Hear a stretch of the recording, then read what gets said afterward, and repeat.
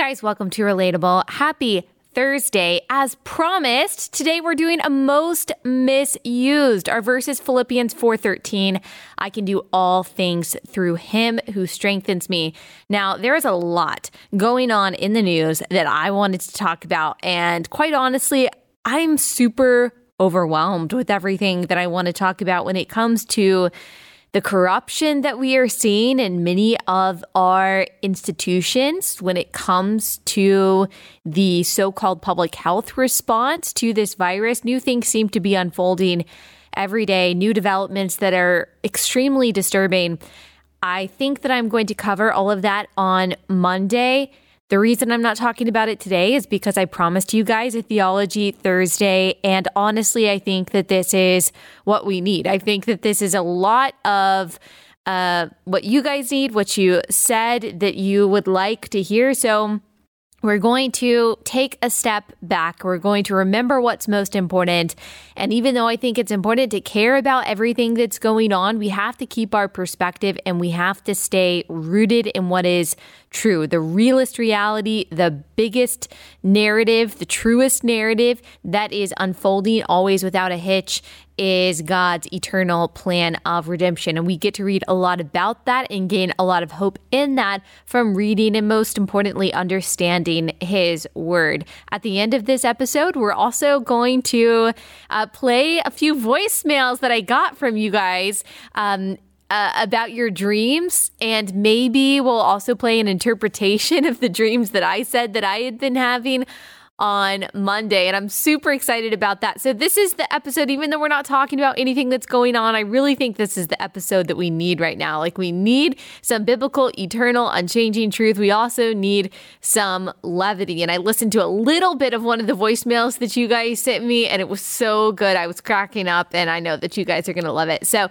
all right, we've done several of these most misused episodes in the past. We've done Jeremiah 29:11, for I have plans to prosper you, not to harm you. We've done Micah 6:8, seek justice, love mercy. Psalm 37:4, delight yourself in the Lord. He will give you the desires of your heart. Matthew 7:1, judge not, lest you be judged. If you search Relatable, most misused, wherever you listen to your podcast, all of them should come up. So you can go listen to those previous episodes if you're curious. This is basically where I take a popular verse, a verse that's very often taken out of context and then misapplied, and dig into the actual context of history and of scripture to see what the verse really means. And every time, what we find in doing this is that the true meaning of the verse is always so much better than the popular misapplication and misinterpretation of the verse. I actually can't believe that we haven't done Philippians 4:13 yet, because it's one of the most commonly misused verses ever, especially within Christianity. So verses like Matthew 7:1, judge not lest you be judged, are not only misused by, professing Christians, but it's also used and abused by non-Christians, especially typically while they're like judging the views of someone else on Twitter. But Philippians 4:13, I can do all things through him, Christ, who strengthens me, is one that you have probably seen thrown around a lot in Christian schools, at church camps and youth groups, especially when it comes to some kind of athletic competition.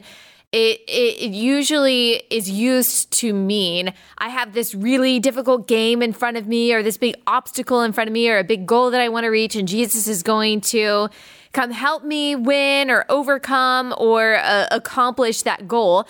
And it's not necessarily that this verse can't ever be applied to those kinds of scenarios where you need immediate divine power to overcome what's in front of you. It's that using this verse as some sort of talisman or a good luck charm or a guarantee of success is wrong. It misses the point of the verse, which is far deeper and so much better than any sort of promise to reach your goals or win your soccer game or pass your test. Again, praying for those things and, praying for the strength of Christ in those situations is not necessarily bad, but Philippians 4:13, it's not a good luck charm. So first things first, let's look at the context. When it comes to reading the Bible, context is king. We need to know a few things when we are looking at a verse. What does the rest of the chapter say? What does the rest of the book of this Bible say? To whom was this book of the Bible written and why? Is there any historical context that helps me understand what this verse is saying? And then how do I read this in light of all of Scripture? We also ask, what does this teach me about the character of God? What does this tell me about the gospel? And how do those things apply to my life? Is there a sin that I need to repent of? Is there something I can take comfort in here? Is there a promise that I can cling to? Is there an action that I need to take that I read here? Is there a lie that I've realized that I now need to reject and replace with truth? And just a quick aside before we get into this verse, I just want to say, we do not have to have seminary degrees to answer all of these questions and to understand God's word. You don't have to know everything about the Bible to do that. If you are new to reading Scripture and maybe you're intimidated by it and you feel like maybe you just shouldn't read it because you don't even know where to start, or maybe you feel dumb for not understanding it, no, that is Satan lying to you. God has given you the capability to understand his word through the power of his Holy Spirit. And this takes time. It takes diligence. It takes careful study. It takes prayer. It takes faithful teaching by people who love Jesus and his word. It takes reading the same verse and the same chapter and book over and over and over again for decades. And every time learning something new about the God who made us and who saved us. It is a process. God is faithful to begin that good work in you. He is faithful to complete it, as Philippians 1:6 says. So you have got this. With the power of the Holy Spirit, you've got this. My advice is to get an ESV study Bible. That's an English Standard Version study Bible I've talked about. I think I've done an episode on. I'll link it if I can find it. The previous episode where I talked about why I like the English Standard Version. It is an amazing investment. It's a little bit of money to get that ESV Bible, but it's a great investment. And if you can also swing Systematic Theology by Wayne Grudem, that's a great supplement to your Bible reading. And then you take that ESV study Bible, you start in the book of John. Or if you just have a Bible lying around that maybe you haven't opened in a while, that'll work too. You don't have to get the ESV study Bible. Open to the book of John, read forward from there, then go back and start at the beginning. Read a chapter a day or even a verse a day. Really dig in. Ask God and other strong, solid Christians around you for help. Join a Bible teaching church in your area. I will link a tool from foundersministries.org where you can find a local church. I will link that in the description of this episode.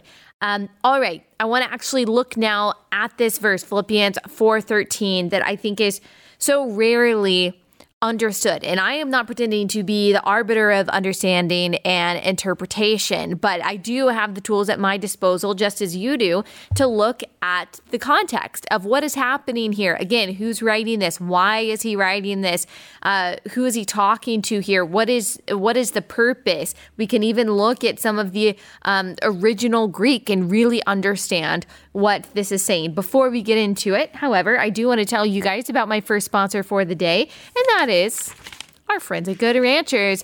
You guys know I did a pop quiz earlier this week. I'm sure you all passed it with flying colors when I asked you what percentage of craft beef in the grocery store is actually imported from overseas. I know you guys all said 80%. Ding, ding, ding. That is the right answer. So the vast majority of craft beef in the grocery store, even, your organic, sustainably sourced, ethically raised beef is imported from overseas. So if you thought that you were supporting American farms and buying that craft beef and you actually weren't, now is the time to make the switch. Make the switch to Good Ranchers.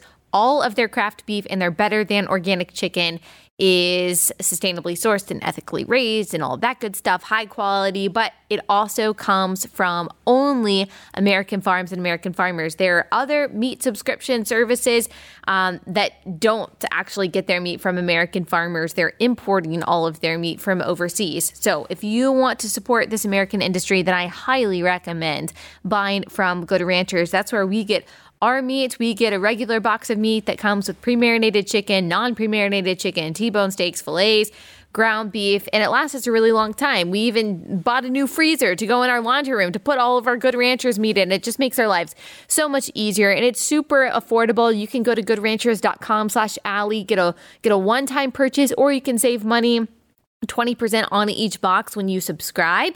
And then if you use my link, goodranchers.com/Allie or promo code Allie, you get an additional $20 off and free express shipping. So go right now, goodranchers.com/Allie or promo code Allie for that discount and free express shipping. That's goodranchers.com/Allie. Okay, so first I look at the commentary in my Bible when I want to understand a book of the Bible and a particular verse. The ESV Study Bible, like I said, was the one that I love, and the one that I used for about 10 years. That's my first study Bible. A friend in college gave it to me, I think, when I was a sophomore in college, and it was literally just torn apart. And so I wanted to change things up when I got a new Bible last year, and I got the John MacArthur ESV Study Bible, and I love it. I really do. I love his wisdom. I appreciate his wisdom. Got a little bit of different eschatology than him, and so sometimes that colors the commentary, as is usual. Commentary, we know, is not inerrant like the Word of God is, but it is still super helpful, and I just appreciate his wisdom so much. Honestly, though, I do sometimes miss my ESV Study Bible just because that's what I'm used to, and it helped me so much grow in the faith when I was really starting to take Bible reading and studying seriously. But for this episode, I did use my commentary from the good old Johnny Mac. And so when we look at what his commentary and his analysis has to tell us about the book of Philippians and what it's all about, what we find is that Philippians is a letter written by the Apostle Paul to the church at Philippi, which was a Greek city. The Philippian church was actually the first church Paul established in Macedonia. Philippians is known as a prison epistle because it was a letter that Paul is believed to have written during his first imprisonment in Rome from about 60 to 62 AD, probably toward the end of that stint in prison, probably 61 AD. So Philippi was named after Philip II. He was the father of Alexander the Great, who conquered the region in 4th century BC. Philip did in 42 BC. Philippi became a Roman colony, and the people who lived there received Roman citizenship, which was a really big deal that came with a lot of rights and privileges. So the people of Philippi were very proud of this. They adopted Roman customs. Latin is their official language. They changed their city government to imitate Italian cities. Philippians are said to have really adopted this identity in a very proud way. And so they put on this Roman citizenship. They put on their identity as Romans. So when Paul says in Philippians 3:20 that, hey, our citizenship is in heaven, he is likely speaking to that, reminding them that, you know, this is all well and good. Paul himself was a Roman citizen and exercised some of the rights and privileges that he had with that. But he reminds them, hey, where you belong, where your identity ultimately comes from, what you place your hope in, and what you boast in isn't here. It's not your citizenship on earth. It's your citizenship that's in heaven. It is the hope that you have in eternity because of Christ. There was a small Jewish population in Philippi with whom Paul shared the gospel. This is where Lydia, who was a very wealthy merchant, converted to Christianity after hearing Paul's teaching. Immediately, the church suffered spiritual and political opposition, as we read in the book of Acts. They were seen as a threat in some ways to Roman power and identity because of that piece of citizenship elsewhere, citizenship in an eternal dwelling place. And yet the Philippian church, in the midst of that persecution, was faithful and was generous. They supported Paul throughout his missionary journey, attending to his needs however possible. So part of this letter to the Philippians, while Paul is in jail, is thanking them for their generosity. He also speaks to them about his circumstances in Rome and in prison. He urges them to remain unified in the gospel, to stay away from false teachings and teachers, and to remain steadfast and joyful and thankful in the Lord. The tone of this letter, even while he is in prison, is one of joy and one of gratitude, a very fatherly type love that we see from Paul, not just in this epistle, but also in other epistles, of pride and expectation in the Philippians' faith and their pursuit of Christ. And I mean pride not in the negative sense, but in the positive sense, an exhorting kind of pride, a thankful kind of pride that a father has in their child when they are emulating the Lord. He reminds the Philippian church where they belong, ultimately to whom they belong, why they are still there on earth, what they should be doing, what they should be looking forward to in heaven. And then after explaining all of this, we get to the last chapter of the book of Philippians, chapter 4, which starts with this word, therefore. Now, you've probably heard, if you grew up in church, when you see the word therefore, you ask, what is it there for? And so that's what we're going to look at. Philippians 4:1 says this, quote, therefore, my brothers, whom I love and long for, my joy and crown, stand firm thus in the Lord, my beloved. So that therefore is in relation to all that he's just explained in the first 3 chapters about who they are and what their purpose and belonging and hope is in Christ. And now he's saying, in light of that gospel, in light of that good news, in light of who you are, remember and do these following things. So verses 2-3, these are obviously my words summarizing what he's saying. He's saying, agree in the Lord with fellow believers for the sake of the gospel, even if you have disagreements. Verses 4-7, rejoice in the Lord always. You guys probably know these verses. Again, if you're familiar with the Bible and grew up in church or have spent any amount of time in church, rejoice in the Lord always.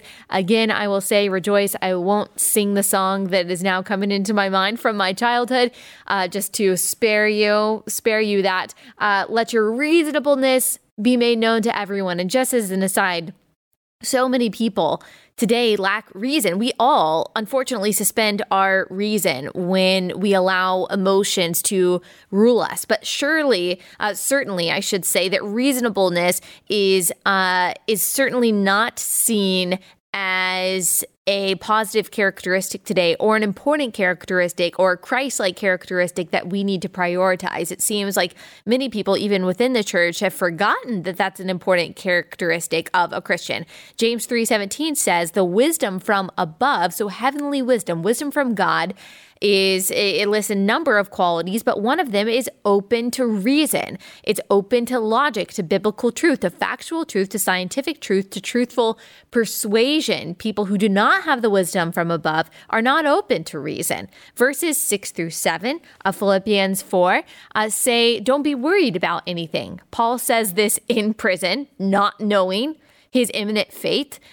It says, don't worry, don't be anxious about anything. And we see this repeated by Jesus over and over again in his ministry, knowing everything that was to come, both soon when he was saying that, and also for the millennia afterward. This verse says, don't be anxious about anything, but in everything.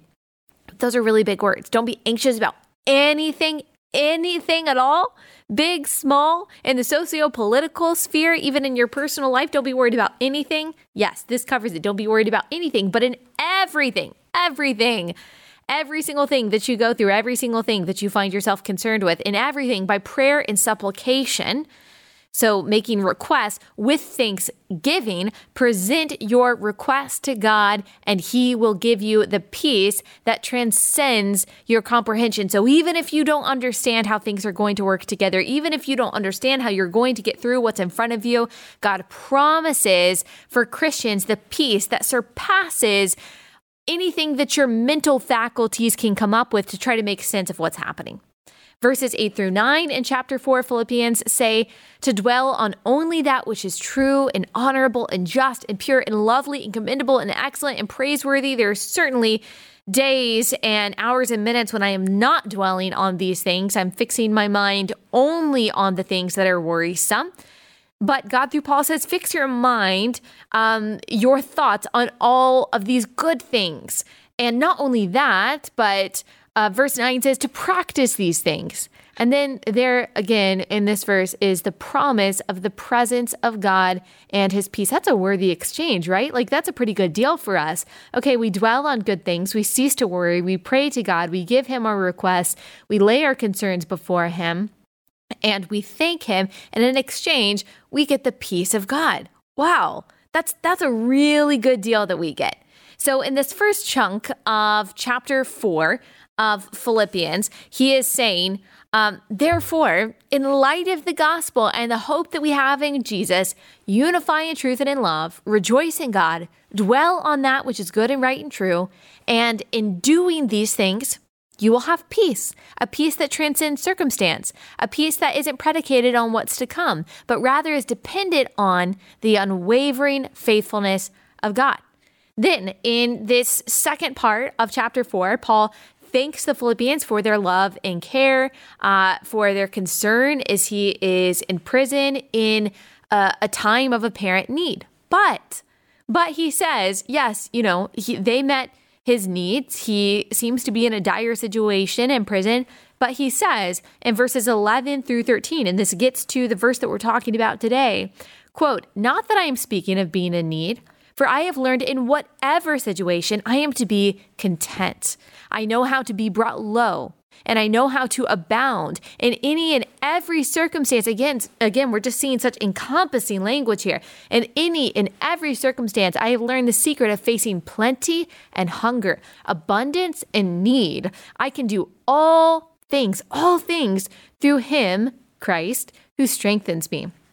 Let's break that down just a little bit. So Paul, being persecuted for Christ in jail, knowing he will likely die for preaching the gospel in a situation that looks pretty darn destitute, is saying, no, I'm not in need. I'm not talking about being in need. I actually don't lack anything. Again, this is my paraphrasing, even though ostensibly he lacks most things.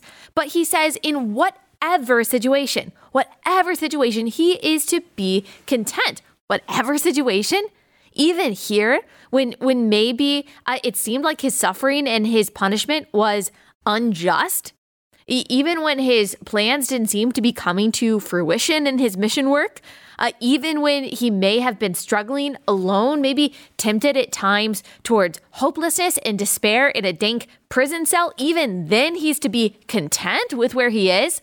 Paul is saying that he has no needs and that he is to be okay and rejoice and dwell on good things even there. So let's do some etymology on this word content. It has its roots in the Latin word contentus, which means to be contained or satisfied. And I really like that description of the word. The word literally means to be held or contained within limits. So when you think of the feeling or the state of contentment, that means your desires are contained within the limits of your current situation. They're not reaching into what you don't have. So it's like a jar filled to the brim with water. The water perfectly fills the jar without overflowing. So our happiness, our joy, our satisfaction, we're reading here, is to fill the parameters of our current circumstance without wondering, why me? Or I'd be happier if, or if only God would, or if this person would just do this thing, or this thing would finally happen. If it did, I'd be happy. Or if I wasn't going through this trial, if I found the right person, if I got the right job, if I conceived a child finally, if I lost the weight I want to lose, if the state of America were just better, if our leaders just got it together, if all of these terrible things weren't happening, both politically and personally, if I just had the life that she had, then I would be content. That's not contentment. That's not what we're called to. We don't see Paul saying here, if I were free, if I were not in jail, if I weren't being persecuted, if I didn't face imminent danger, if I actually knew what was going to happen to me, if I actually knew when I was going to die. We actually see in Philippians 1 that he is torn between wanting to die and be with Christ and wanting to stay on earth and fulfill his mission work and continue sharing the gospel. He doesn't say, if I just knew what was going to happen, then I would finally be content, or if I got more gifts and more aid from the other churches and from the Philippian church, then I would finally be satisfied. He says, nope, I'm not even talking about being in need, because I have learned how to be content in whatever circumstance. So the mentality of the Christian, Paul is saying, is not predicated on what does or does not happen to us at all. Not on our accomplishments, our failures, our popularity, our mood, our hormones. How many times do we use that as an excuse to not be content in what's happening to us? The happy things that happen to us or the sad and unfair things that happen to us. It's not dependent on who's in office or the state of the country. Man, I have to remind myself of that every day. It is dependent on one thing and one thing alone we read here. And that is Christ and his strength, as our verse of the day, Philippians 4:13 says, which does not waver. It doesn't change. It doesn't diminish. His strength doesn't depend on our strength. It's not circumstantial or conditional. It became yours when by grace through faith you were made alive in Christ. Your sins were forgiven and you became a new creation and a child of God. So right now, you have the Holy Spirit inside you, a co-equal person in the Godhead. The Holy Spirit is the third person of the Trinity. 1 Corinthians 6:19 says, or do you not know that your body is a temple of the Holy Spirit within you, whom you have from God? You are bought with a price, so glorify God with your body. The chapter goes on saying. Jesus says that this Holy Spirit is our helper. John 14:26. But the helper, the Holy Spirit, whom the Father will send in my name, he will teach you all things and bring to your remembrance all that I have said to you. So the Spirit is our helper, our teacher, who helps us remember Jesus's words. And Jesus tells us that he who is in us is greater than he who is in the world. And Jesus tells us, he promises us that we will have trouble, but take heart because he's overcome the world. So when we read in Philippians 4:13 that his strength will allow us to do anything that God wants us to do, that's what he is talking about. He is talking about the strength to be content, to be joyful, to rejoice in all kinds of terrible situations. It's not dependent on anything that's happening to us. It's not dependent on any mood that we have or any way we wake up one morning or anything that anyone says to us. It is dependent on the unconditional, unchanging, undiminishing strength of Christ, who promises us in Romans 8 that we are going to be, that we are right now more than conquerors, that nothing can separate us from the love of Christ, that all things work together for the good of those who love him. That is what Philippians 4:13 is talking about. Philippians 4:13 is talking about a strength that surpasses any kind of obstacle that may be in front of us. And I'm going to talk a little bit more about it in just 1 second. But first, I've got to tell you about a very fitting sponsor as we are talking about scripture. And that is this app. It's called Dwell. It is a Bible app. It's inspired by the psalmist's command that we must hide the word of God in our hearts. And so it's a very simple app. It's just a Bible reading app that reads the Bible to you. It is built for beautiful listening and reading and a reading experience for the scriptures. It has over a dozen new recordings of the Bible. They've handpicked voices that will engage and inspire you. And in case you were wondering, yes, they have all the versions that you could possibly want. So they've got the ESV, they've got NIV, they've got KJV, NLT, lots of other versions of the Bible that you might be interested in exploring. I actually like listening to or reading different versions of the Bible just to see the different kinds of interpretation. Now, not all interpretations are equal, as we've talked about on this podcast, but it is interesting to look at verses in different ways to try to get a more encompassing understanding of them.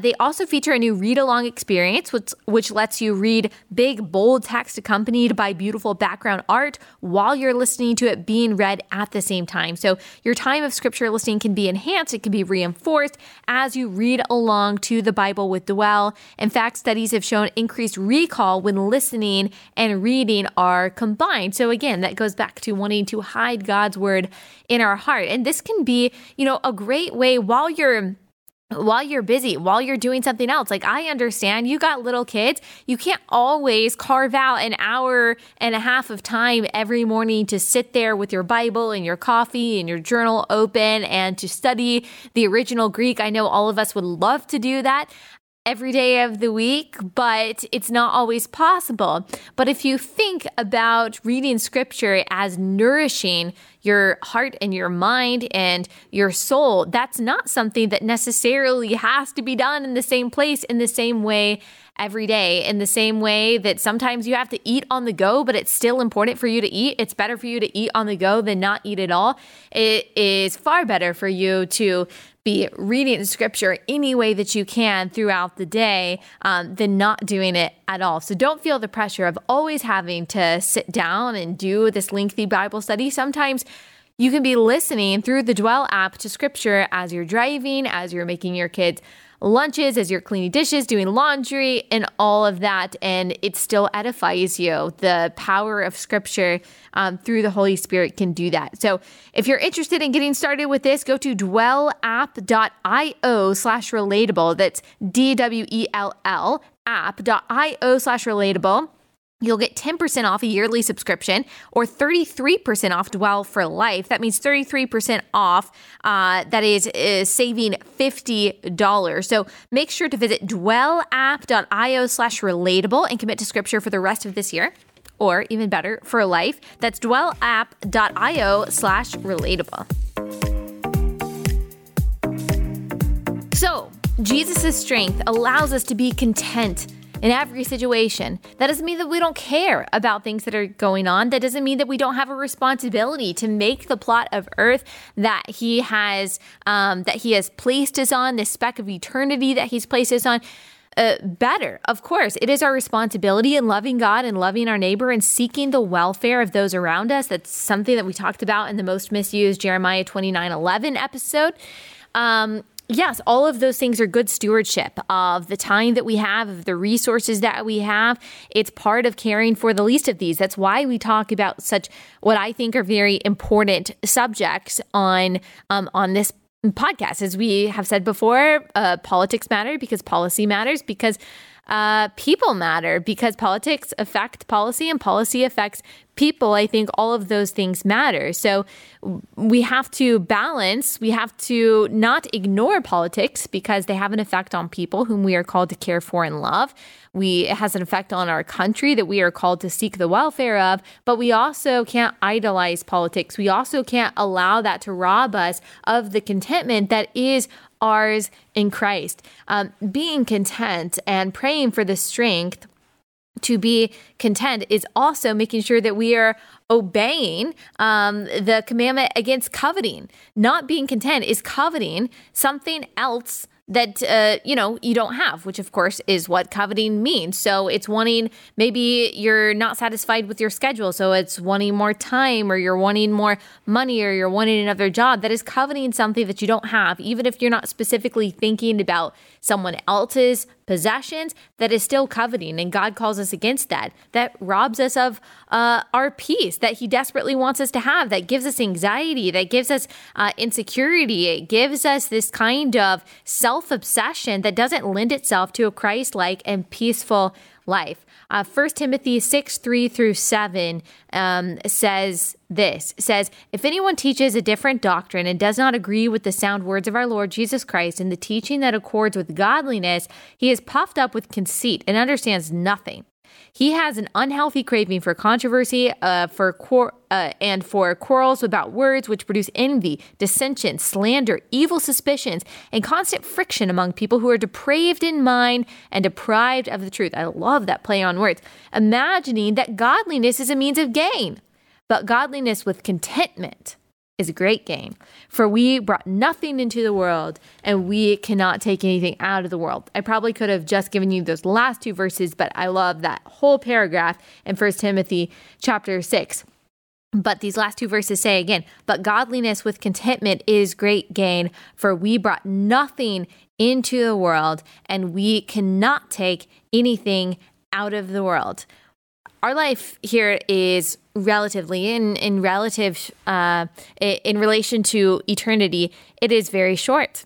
We take nothing into the world. When we are born, we are dependent on other people for everything. We will take nothing out of the world. And so, as Jesus says, we don't store up treasures on earth. We store up treasures in heaven. We seek first his righteousness, his kingdom, knowing all of the things that we need will be added unto us. As we talked about, I think it was last week when we were talking about anxiety and how Jesus warns us against anxiety and exhorts us to trust in the Lord. He reminds us that not even a sparrow falls out of the sky apart from the will of the Father, and 2 sparrows are sold for a penny. So how much more does he care about us who are made in his image, his children who have been bought with a price by the blood of Jesus Christ? Don't we believe that he is going to meet all of our needs in accordance to his will? That doesn't mean hard things aren't going to happen. That doesn't mean that there won't be situations like Paul's situation where it seems like we're in desperate need,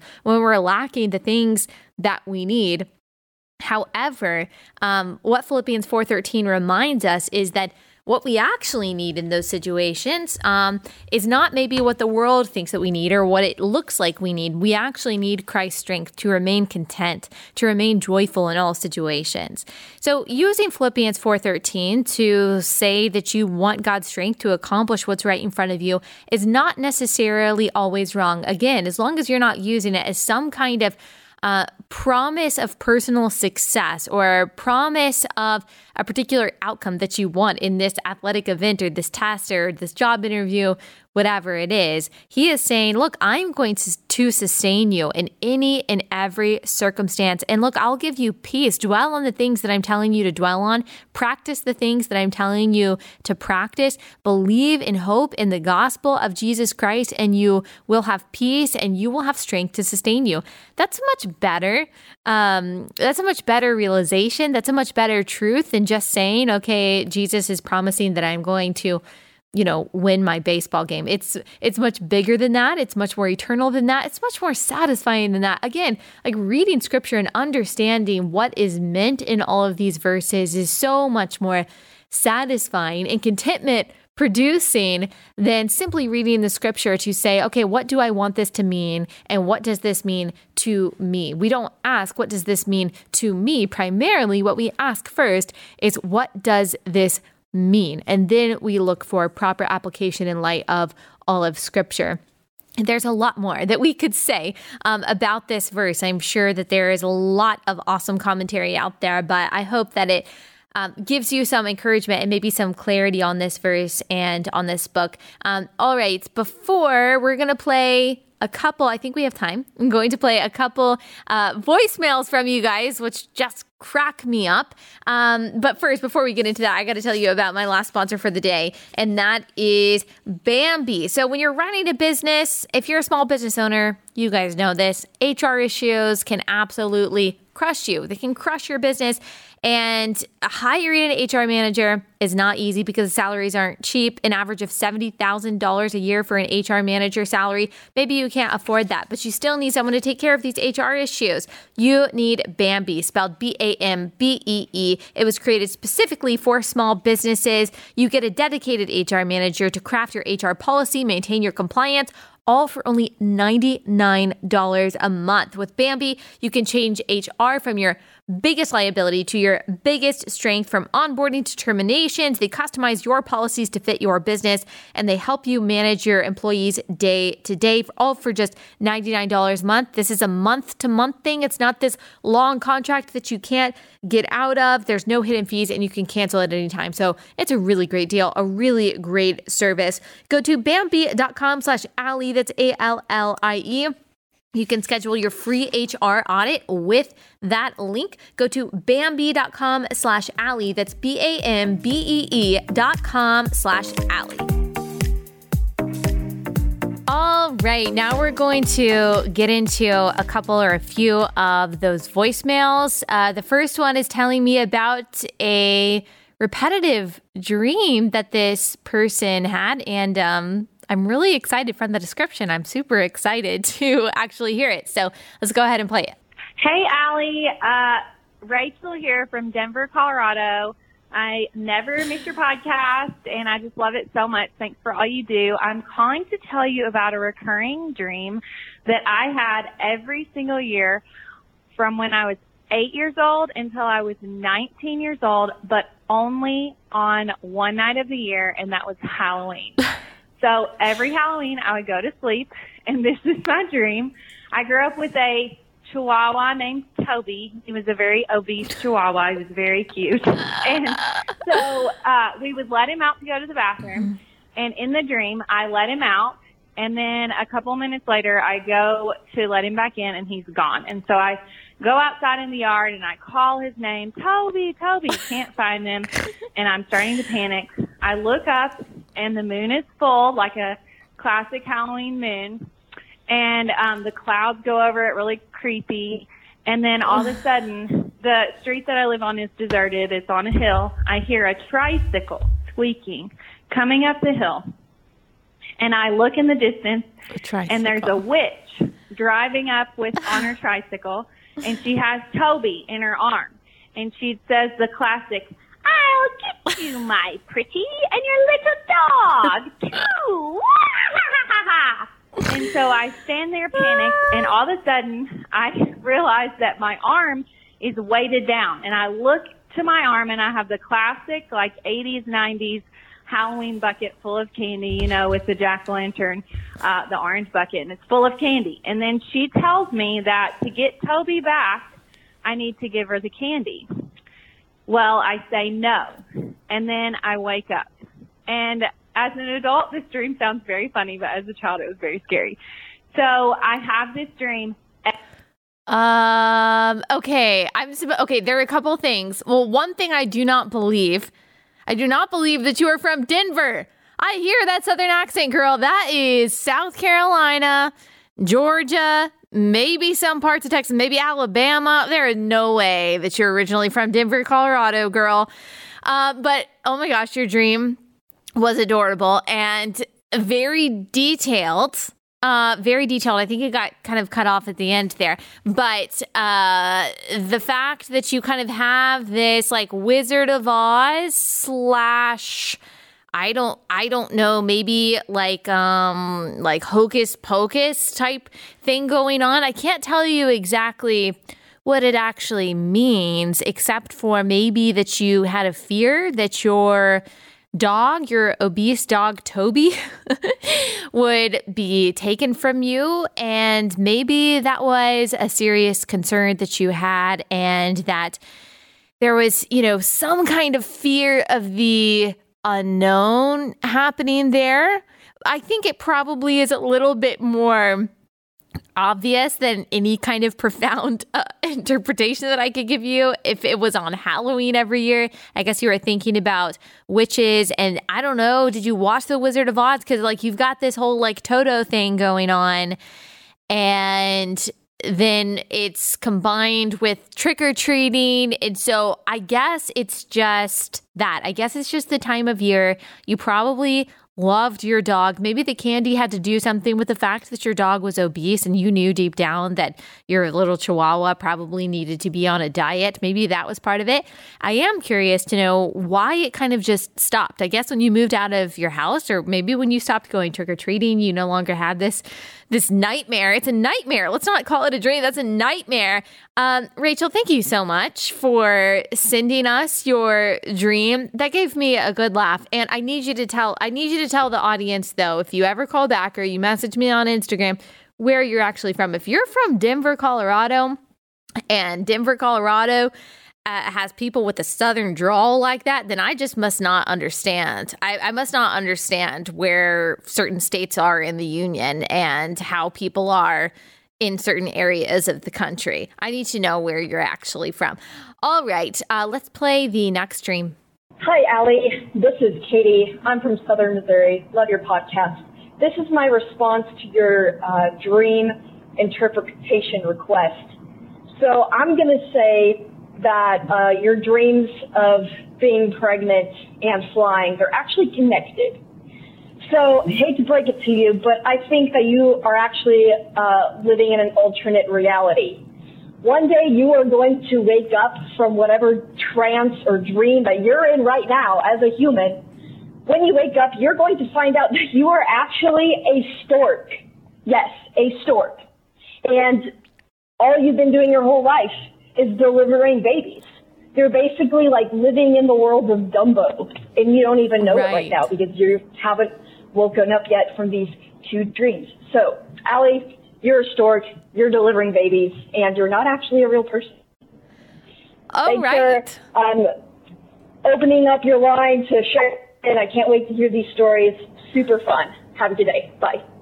You know, I think that's exactly what it is. I think that I am actually a stork, and I am actually delivering babies. I think that it goes together perfectly. You know, I never really thought about that. It's a little bit Inception-like that apparently when I'm dreaming, it's like a dream within a dream, maybe like even within another dream.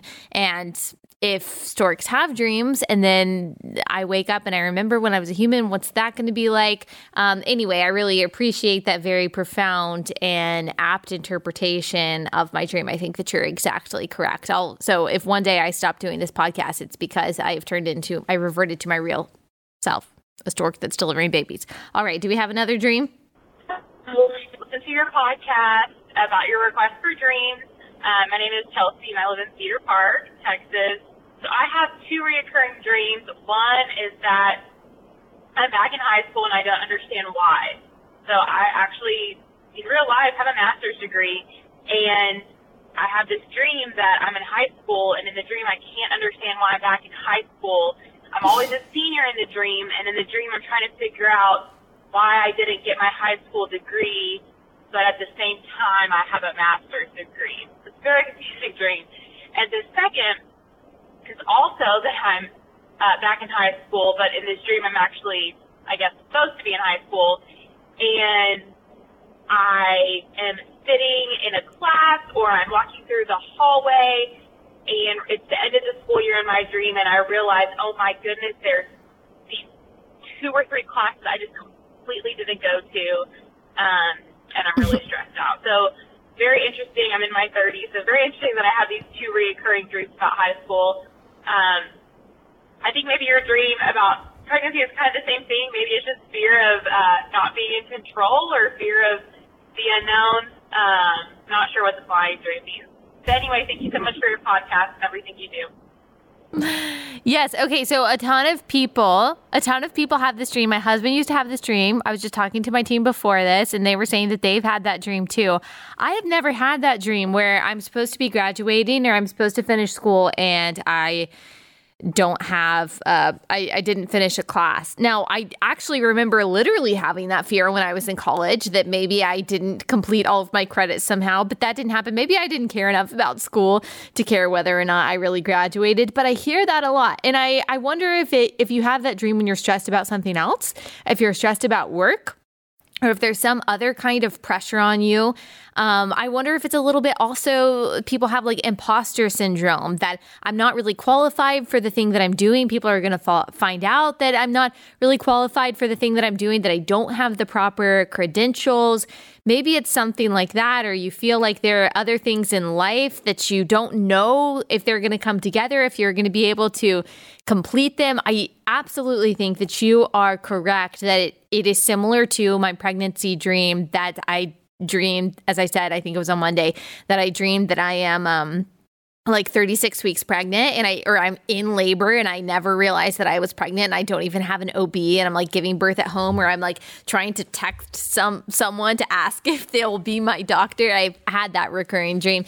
And so I do think it's similar. It's like you get to the end of something and you are not prepared for it, or you don't know what's to come. I think that's probably just like an adult fear. So I don't think it's surprising that you're still having that in your 30s. I think it's probably, though, maybe something else that's going on in your life that you're worried that you're not going to be able to fulfill or complete or do well, or something like that. A lot of people have that dream. Like I said, my husband used to have it all the time, and I guess it stopped. So hopefully it's just seasonal. Maybe you won't have that dream anymore. All right. That's all I have time for today. Thank you guys so much for sending in your voicemails. We got so many of them. I would love to play all of them. Unfortunately, we don't have time, but if we do another dream specific segment, I will try to play some of the voicemails that you guys sent. Maybe I'll do this every week if you guys like it. Like I'll ask for a particular type of voicemail on Monday, and then on Thursday, you guys, I'll play some of them. Thank you guys so much for listening. I hope you have a great weekend. We will be back here on Monday.